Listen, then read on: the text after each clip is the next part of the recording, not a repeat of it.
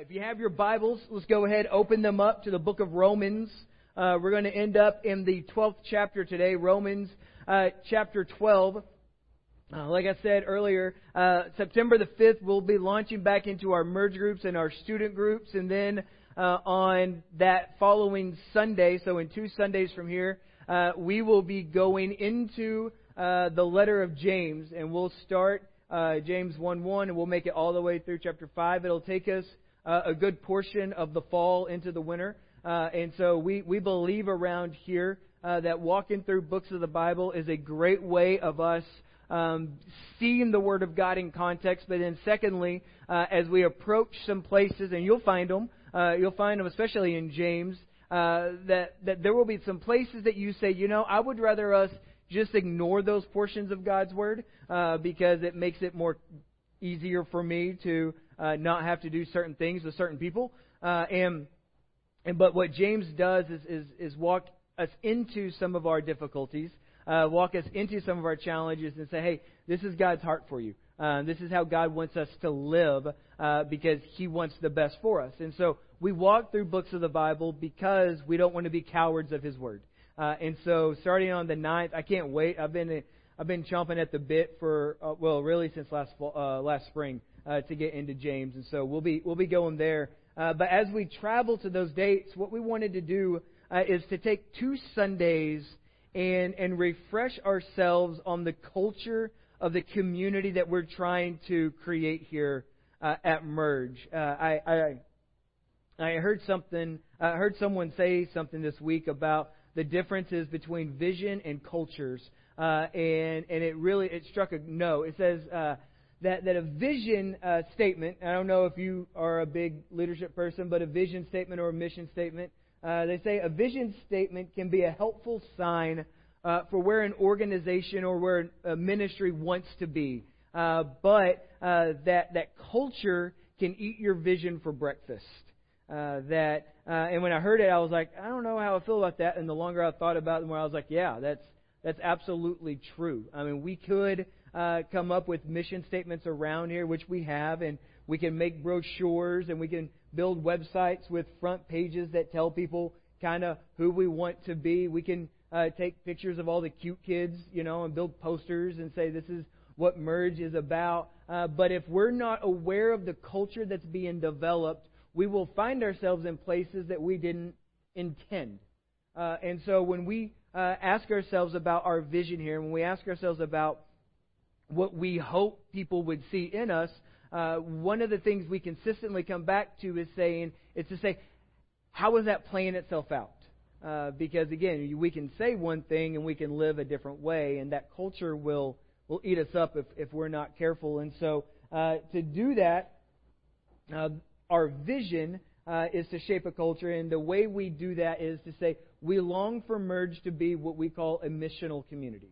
And again, we didn't come up with that word. You could go to a Lifeway, you could get online, and you could find that word shared in a lot of different places.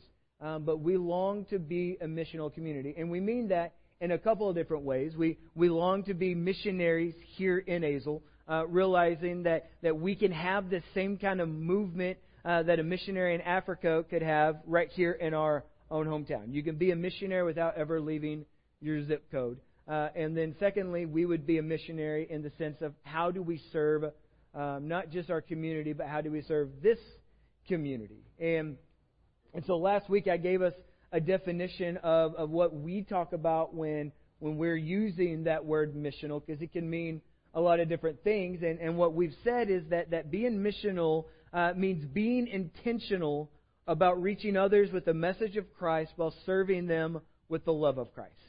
That we want to be very intentional, that it doesn't do us much good as believers to claim that we walk with God if we're not invested in the lives of other people to tell them about how great God is.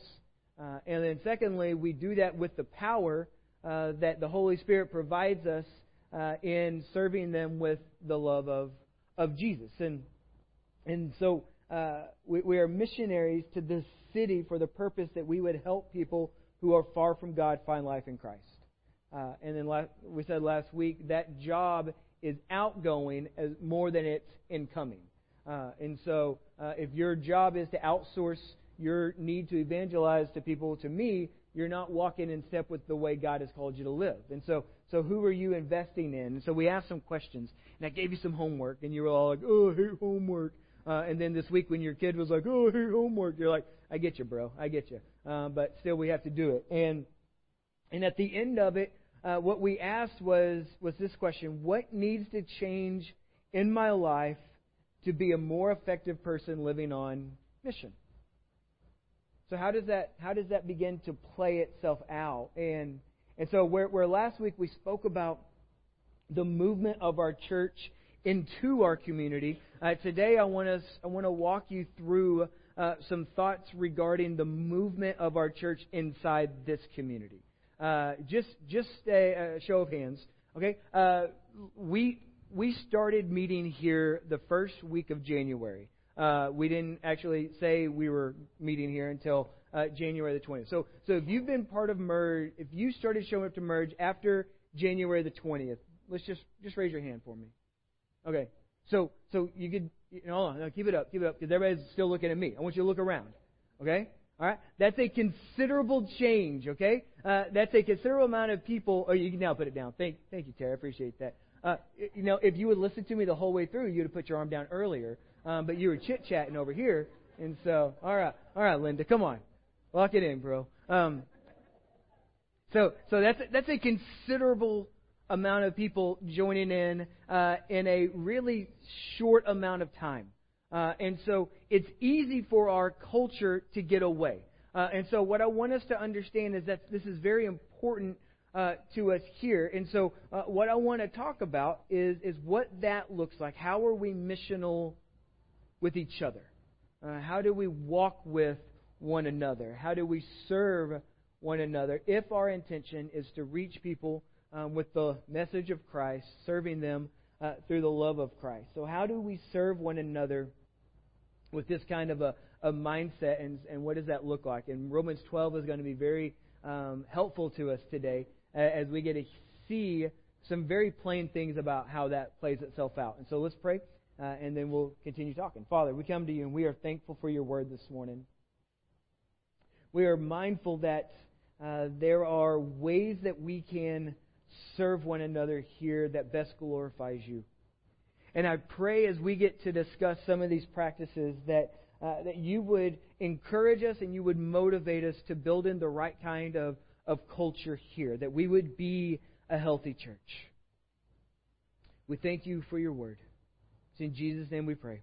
And everyone said, amen. So we are missional on our kids' sports teams. We are missional in our city limits. We are missional in our offices when we are intentional about reaching others with the message of Christ while serving them with the love of Christ. And that same process is entirely possible here when it comes to how we operate with one another. And so if you call Merge home, and if you are already a Christian, this message takes on a different form as we walk in both unity and accountability while striving towards holiness. We want to grow up with Christ together. And I think one of the things we have to realize here is that our need to live in intentional relationships with believers, it's not a new thought. From the beginning, before the beginning, we see God the Father, the Son, the Holy Spirit operating in unity with one another, in sync with one another, that they enjoy each other's presence. And then we move along into our in the beginning. And one of the first things that God says that it's not good. He has all these days of creation, and at the end He says, "This is good. I've made this. This is good. I'm really impressed with my own work." But the first thing He says it is not good about is He looks at Adam and He says it is not good for man to be alone. And so He creates us for community. He creates us for relationship. I mean, think about that just for a moment. That you have Adam who is walking in this garden, that he is living in all creation. There is no sin, and yet God says it's not good that he would be walking alone. And I think it's because in that moment, the Creator has created something that doesn't reflect Him. in that He didn't create relationship there.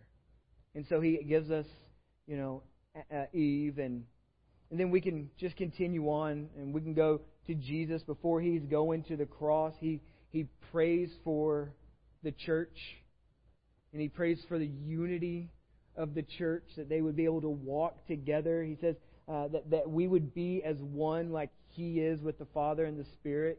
He prays that we would walk in perfect unity.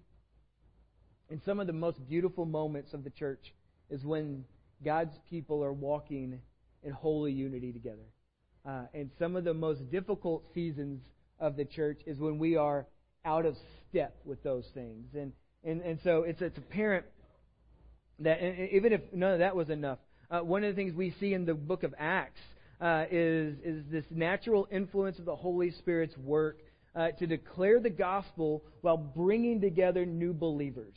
While saying, hey, you are part of a fold now. You are part of a group that has great purpose. And it's apparent that as we read the Bible, that community is not a peripheral thought. It's not something that you say, I like the idea of some of these people, so, okay, maybe community will be important, or I'm really irritated with those people, so maybe I don't care about community as much. That's not on the table for discussion if you read the Bible. And rather, it's a central outworking of God's purpose in our lives and in the world. But this doesn't just happen on accident. We have to walk into it. And this leads me to one of my fears that we face here in our society currently, is that we are increasingly becoming a people more isolated while believing we are more involved in community. I'll tell you a great case in point in this is just social media. It's one of the illusions of it, that you believe you are walking with people when really what you're doing is just window shopping their lives. You're coming by and you're like, oh, that's going on, okay. And then you go, oh, that's going on, okay, right? And then you like, or then and this is one of the issues we face in our society, because we are increasingly becoming more isolated while thinking we're actually closer to people. And when I think through that, I wonder sometimes if the church, if our attempts to serve as many people as possible, we don't think through some of the similar practices. The number of conversations I have with people, it's really weird when I'll talk to people and they'll explain their church, the way they operate in their church. And the more people who say, I've really just become a fan of the live stream or the podcast, as if that gives you a warrant for not showing up for church on Sunday or whenever the church meets. That we think we are together because we are in the same kind of space or we're hearing the same kind of message, but rather that's not community. That's just being in a room together. And so we need to work through some of those things. That the teaching here is important, and the singing together is important, and what we are doing in Merge Kids is important, but the community that is formed both in our service and our love with one another, that's where God does His best work. That's where He does it. And now let me just ease some of your tensions. There isn't going to be a sign-up sheet today for getting involved in a small group or showing up here early on Sunday mornings to set up. I'm talking culture, not practice. I'm talking about who we want to become, not what we want to do. And so there. And here's a confession from me to you, is that we don't do this well enough. We don't walk in community well enough here. That our hope isn't that we would simply just hang out and walk around from time to time in the same Merge t-shirt. Our hope is that we would engage in a battle, a deep battle for abiding relationships within the body of believers. And this is where, again, we're finally in Romans 12. You were like, when are we going to get to that? We're getting to it now. This is where Romans 12 comes into play this morning, because Paul is going to give us an instruction for pursuing lives in response to the gospel by offering our bodies as living sacrifices. And he spent basically the first 11 chapters of Romans talking to us about theology. And then now in 12, he's going to start talking about how you put that theology into practice, especially when it comes to community. And so what we're going to find, we're going to go through verses 3 through 13 this morning. And that's really unfair because what I wanted to do was walk through pretty much all of Romans with you, but you won't give me that time, all right? So we're going to walk through these 10 verses. I'm going to encourage you this week to spend some time in the entire chapter, and then I'm going to encourage you to spend some time this week in the entire book. And then after that, just read the other books around it, and then all of the books in the Bible. But what we find is 3 through 8 are going to give us 3 needs that create the common ground for how we walk in missional community. And then verses 9 through 13 are going to give us 8 practices. And you're like, oh my gosh, he's never gone through 8 points before in his life. We'll get there eventually. All right, I'm going to try to work through it fast.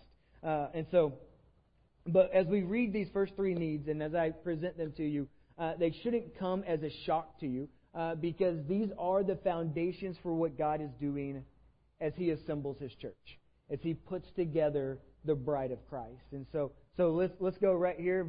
Oh, you're already there. Wow. Way to anticipate a need or accidentally press the space bar. All right, so here we go. Romans chapter 12. We're going to start in verse 3. For by the grace given to me, I say to everyone among you. Okay, so he's writing to believers. I say to everyone among you not to think of himself more highly than he ought to think, but to think with sober judgment, each according to the measure of faith that God has assigned. So here's our first thought. To walk in biblical community, we need to have a gospel-impacted perspective. It says you don't think of yourself too high, but yet you think of yourself in sober judgment, and you hold yourself up to the light of what God has done in you. That what God has done for you and for us. That you would walk into that. To fully walk in biblical community, we need to have been changed by the gospel of Jesus. We have to realize the greatest thing we have in common isn't that we live close to each other. It's not that we kind of have the same kind of backgrounds or we had the same mascot when we were younger. That's not what brings us together in community. That for the church, we have to remember that what brings us together is that we are living lives that have been radically changed by the love of God through Jesus. That the love of God is what binds us together in perfect harmony with one another. That's what brings us closer together. That we live as true sinners who have been forgiven, who are deeply loved. And this love is changing us. It serves as this motivation for why we are joined together. Why you say, hey, I might not know them, but I am with them. I might not know everything about them, but I love them with the love of Christ. And so we do this. We celebrate Jesus in corporate ways because we declare that He is infinitely worthy. And then we encourage one another to keep walking towards Him. We keep walking together into some of the most difficult places of each other's lives. We get to walk with one another into some of the greatest moments of each other's lives. And we get a point saying, hey, God has done that for us. Let us make much of Him together. And so our second need comes from verses 4 through 5, where it says this. For as in one body we may have many members, and the members do not all have the same function. So we, though many, are one body in Christ and are individually members of what?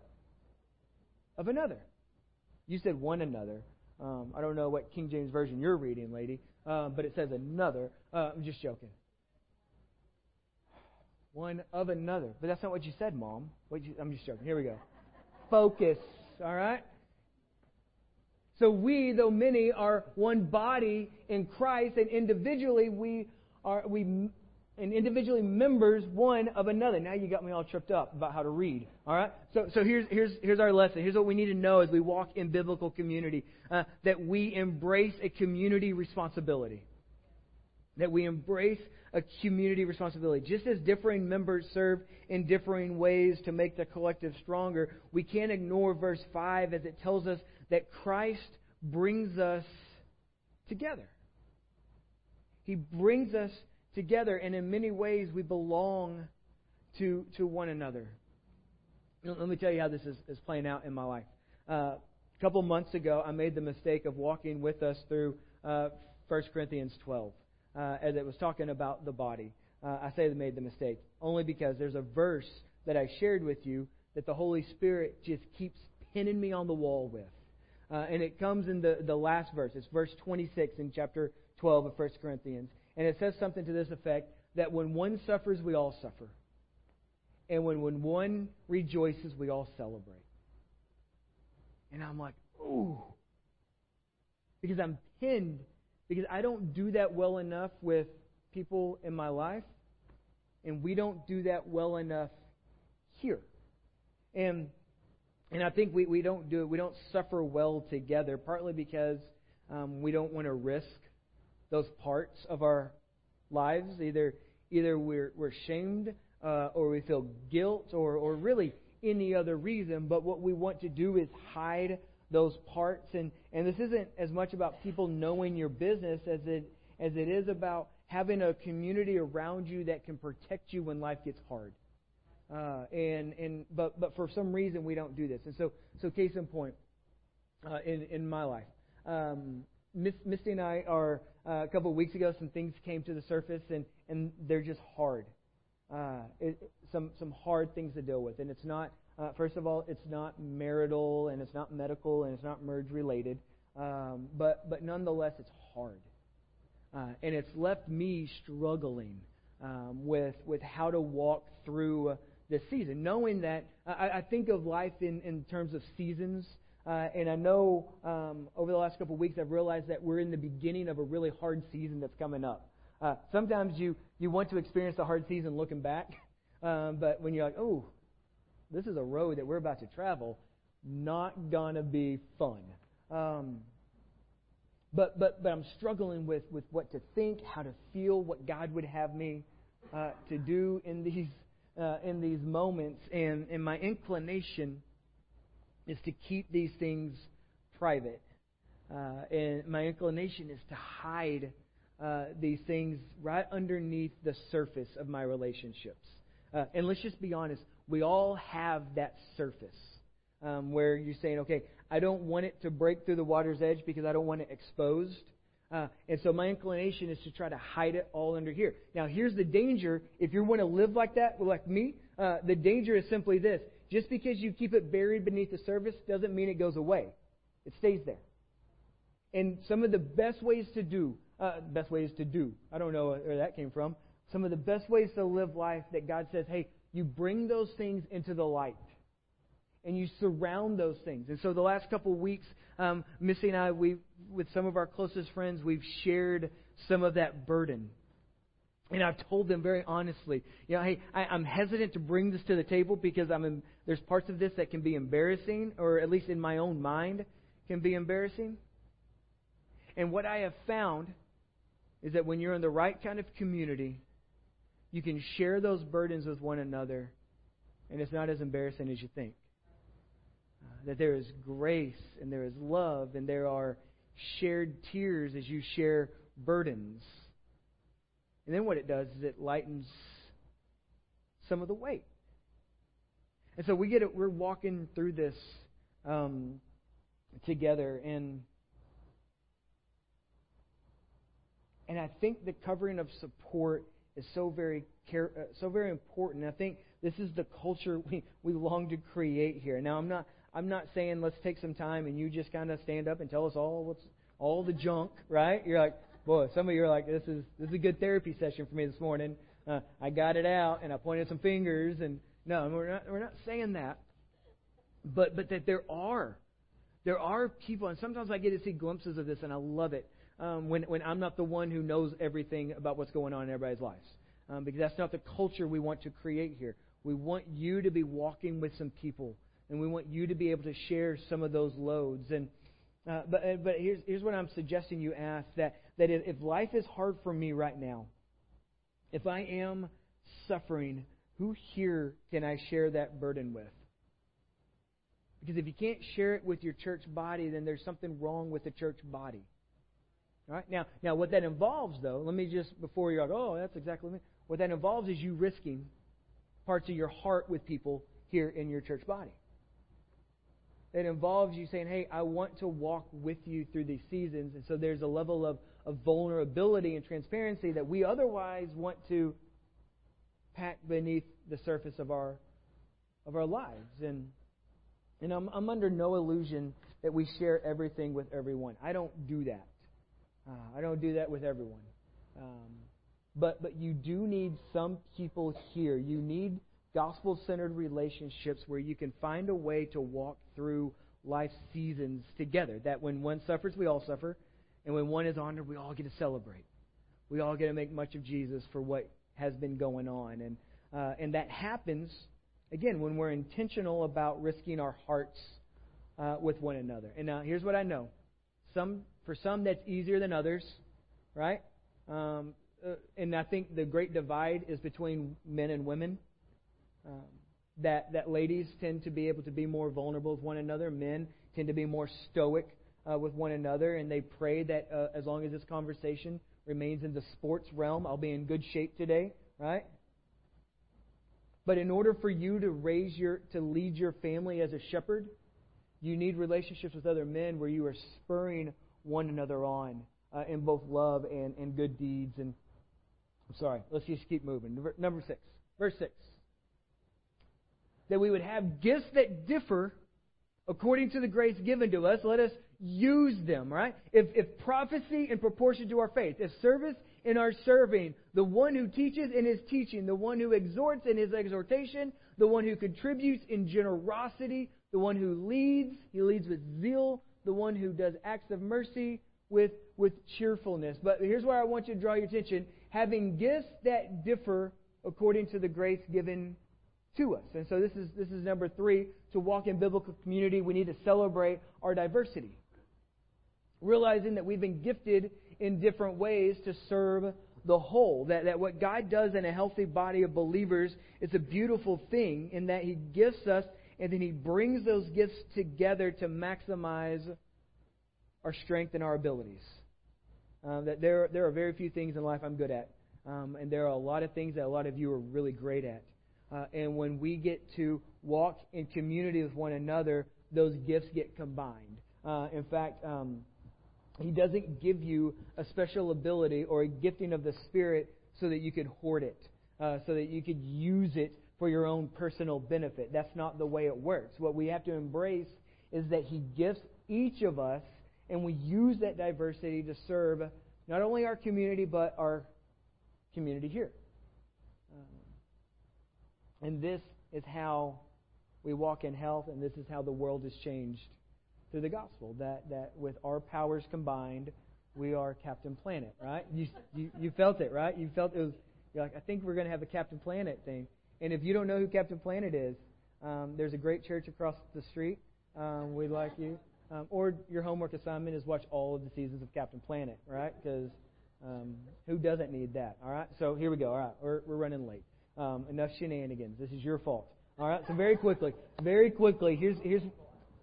We want to ask this question, okay? So if these are the foundations, if these 3 things are foundational to us for how we walk in community, the next question is, how do we put those things into practice?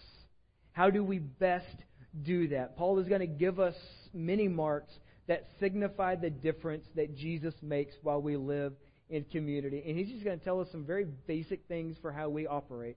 And so this is where we get going. Verse 9. Nope. We would go back. Verse 9. There we go. That we would let love be genuine. Okay?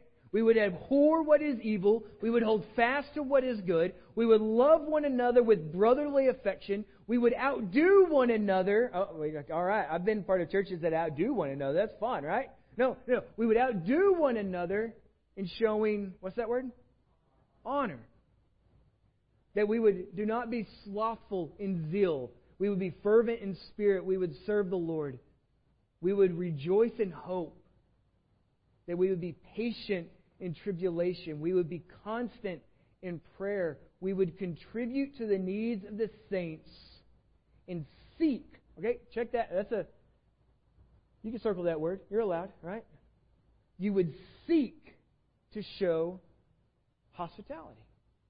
You would seek those things out. So let me just real quickly give you these 8 things what are some of the practices of biblical community? Number 1, that we would love in genuine ways.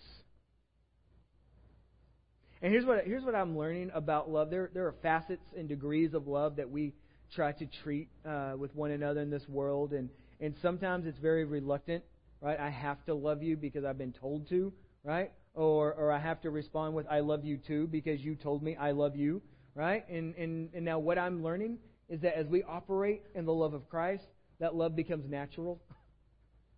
That it doesn't have to be forced. When we choose to love people because Jesus has loved us, that love becomes a much more natural outflowing of our lives. And we talk about this quite a bit here, that we have to grow in our capacity to love.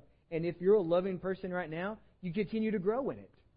And if you struggle in operating in love, you would continue to grow in that. And that this would never go away, because being genuine in our expressions of love with one another serves as this badge to the rest of the world of whose we belong to and what the purpose of our life becomes about. Number 2, we should pursue holiness. We should pursue holiness. And I think it's a novel idea that the people of God would actually pursue, I don't know, the things of God. That what is important to Him would be important to us. What He tells us to do, that we would choose to do out of joy. And those things that He tells us to stop doing, we would have the audacity to believe Him in faith that He knows why He's telling us to stop doing those things.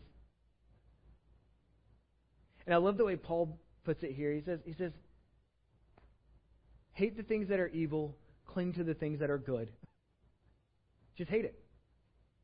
Just hate it and then cling to those things that are good. And this is our motivation for living in the response of what Jesus has done for us. Number 3, we should be devoted to one another. We should be. And now that happens here. Okay, now hear me. This is the community that we're trying to foster here, that we should be devoted to one another, but that also applies to the rest of the body of Christ, meaning that the church right here across the street, we are devoted to them, and we are devoted to the ones down the street. We are devoted to the ones around us. We talk a lot about here, we're not here to compete, we're here to serve alongside the churches in our community. And so we are devoted to making much of Jesus together. As we operate in community, we just tend to sit in this room on Sunday, and they sit in that room. So we are devoted to one another. And here's what I know, is that when our love is sincere, our devotion becomes very obvious. I am most devoted to the people in my life that I love the most.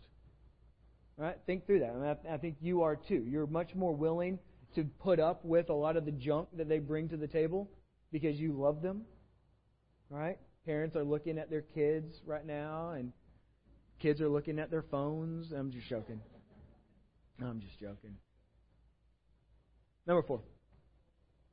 We should not be spiritually lazy. We should not be spiritually lazy. As we serve one another, we are ultimately serving God. And so we should continually be in this practice of service, and we should fight hard independency. Do you realize this? That it's okay to go to bed tired at the end of the night because you worked hard for God? It's okay. It's okay to be exhausted because you have been serving God, that you were doing your job in a way that glorifies God, that you were loving your kids in a way that glorifies God. That you being tired is sometimes a good indication that you were doing something important. Right? And so when God says, hey, there's an adventure I want you to go live out, there's an adventure I want us to go on, you should be willing to say, nah, not today. I am tired. And we shouldn't be lazy. You shouldn't. Number 5, we should be joyfully hopeful. Joyfully hopeful. I know it's a crazy notion. How about the people in the world who have the most to be joyful about actually be the most joyful person around? Right? If you've been rescued by the love of God in Jesus, you have joy, unspeakable joy. And so asking yourself that question, if I am found in Christ, where is my joy? Is that a way people would describe me? Do people want to be around me because I am a joyful person? Because we all know those people in our lives, right? We all enjoy spending time with people who have joy. And so Paul just says, be hopeful in your joy. Know that today is the day that the Lord has made. Know that as you trust in Him, know as you grow up in Him, that He knows better than anybody else. That He has put you in this position and this opportunity for great purpose. That we must wear joy with one another because we're living in the greatest gift of all time in Jesus. That's the greatest opportunity. Number 6, that we should be patient in all seasons. We should be patient in all seasons.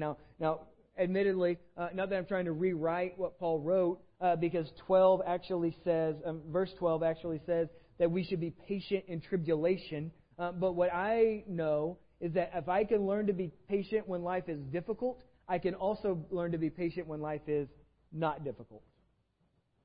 And so we would carry patience in all situations because we believe firmly that God has placed us in these moments for a great purpose. That it's safe to assume that being patient in affliction can be the result of being joyfully hopeful. Because in the midst of being wounded, being attacked, you can rest assured that the battle is not going unnoticed. That God sees what's happening. He's attentive to His children, whom He dearly loves. Number 7, we should be faithful in prayer. We should be faithful in prayer. Not just in the, hey man, I heard this is going on, I'll be praying for you as I walk along. We should be faithful in prayer to say, hey, I know things are going on. I know there's these opportunities that you're trying to work through. Let me pray for you. And then us have again, as we risked our hearts with one another, that we would go together in prayer to God. That we would pray over one another. Husbands, do you realize, okay, you might not, so if this is news to you, this is a good lesson for you, that your walk with God isn't just a solo mission? That you can pray with your children, you can pray with your spouse, that what God is telling you doesn't have to reside just by yourself. That one of the best ways you model that you're a family shepherd is by leading your family in the practice of prayer. Number 8. We should be generous with one another. Everybody cool it. You're like, oh, this is the collection time. Right? He's going to talk about the tithe. Right? And if you feel that, maybe there's something the Holy Spirit's working on you with. Right? Not me. That's you and God. But we should be generous with one another. And it sounds strange that Paul would tell us this, right? He says, hey, if your life's been changed by the generosity and the graciousness of the Heavenly Father, then you should be a generous person. And sadly, when we look at the church, that's not altogether the case. That we can be a stingy people. And now, if it weren't so, then Paul wouldn't have to tell us the kind of things that we would tell 3, 4, and 5-year-olds about being kind to one another. Yet Paul seems to feel the need to treat us like kids and tell us that we are to share with those who are in need. We are to practice being good friends. And this is something we have to go from knowing what we should do to actually putting those things into practice. We can start wrapping this up, Swan. One of my favorite places in the Bible is the book of Acts, because you get to see the early church develop. That the Holy Spirit shows up, empowers people for the purpose of the gospel, and you start to see, like daily, thousands of people coming to Christ. And there's much to be made about Jesus. But then what we get to see is develop are how this body starts to operate with one another. And they would do things like they would meet in each other's homes, and they would break bread and they would pray with one another. They would open the Bible and they would talk about it, and they would desire to live according to the Bible. I know, crazy thought for churches. And there wasn't any laser shows, and there wasn't like T-shirts that were being shot out of guns, you know.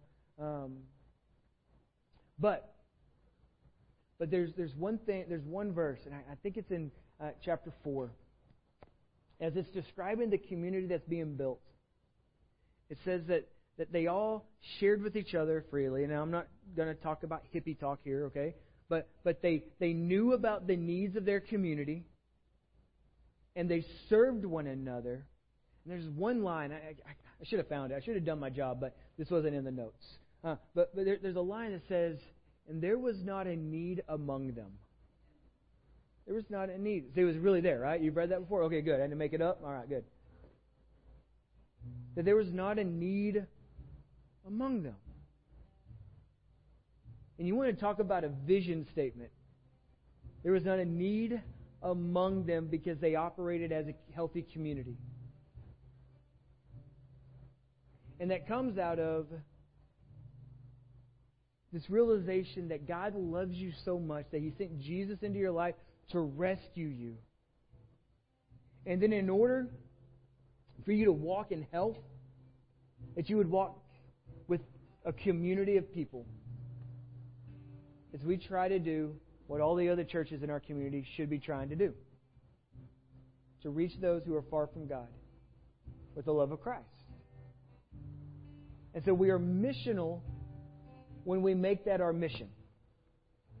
When we are intentional about reaching others with the message of Christ, serving them with the love of Christ. We are missional around here when we are intentional about walking in community together. And I say this all the time. This room, this space, what we've been doing here can be very misleading. Because you can feel that you are part of a community when really you're just sitting in a room with some other people.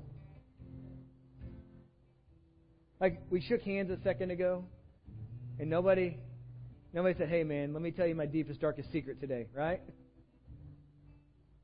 Because those moments are forged over time as trust is built. But you will never accidentally find community to surround you with. You have to be intentional. And so, again, in the hallway, we don't have these sign-up sheets for Best Friends Club, right? That's not our intention. We're not trying to find you people to go to dinner with on Friday nights. All right? Just be a nicer person, and maybe people will invite you to those things. All right? But we are part of a community that has been assembled for great purpose. And the legacy and the mission and the celebrations of this church has nothing to do with us or the logo or the website or this beautiful Taj Mahal of a space that we meet in. Has everything to do with what God is doing in us, through us, and around us as He puts on display His great worth. Our desire this week is to love God by. Please stand with me.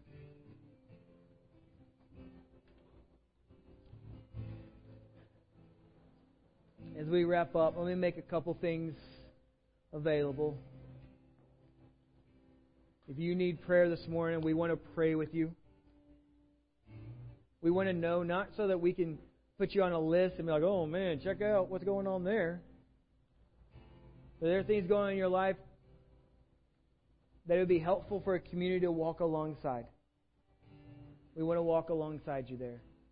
As you leave this space today in that back, there will be some people back there. Just grab some of them. If you accidentally stand over there and somebody grabs to pray with you, just go do it. And, we'll see what happens. See if that prayer took. But maybe you don't. Maybe we talk about community and you're like, I don't know why I need community because I don't know Jesus. And we pray that today you would ask Him into your heart. Nothing gets celebrated more than that around here. I love you guys. Let's pray. Father, We come to you and we thank you and we love you. And I pray that you would help us be a community that loves you and loves people. That we would put some of these things into practice.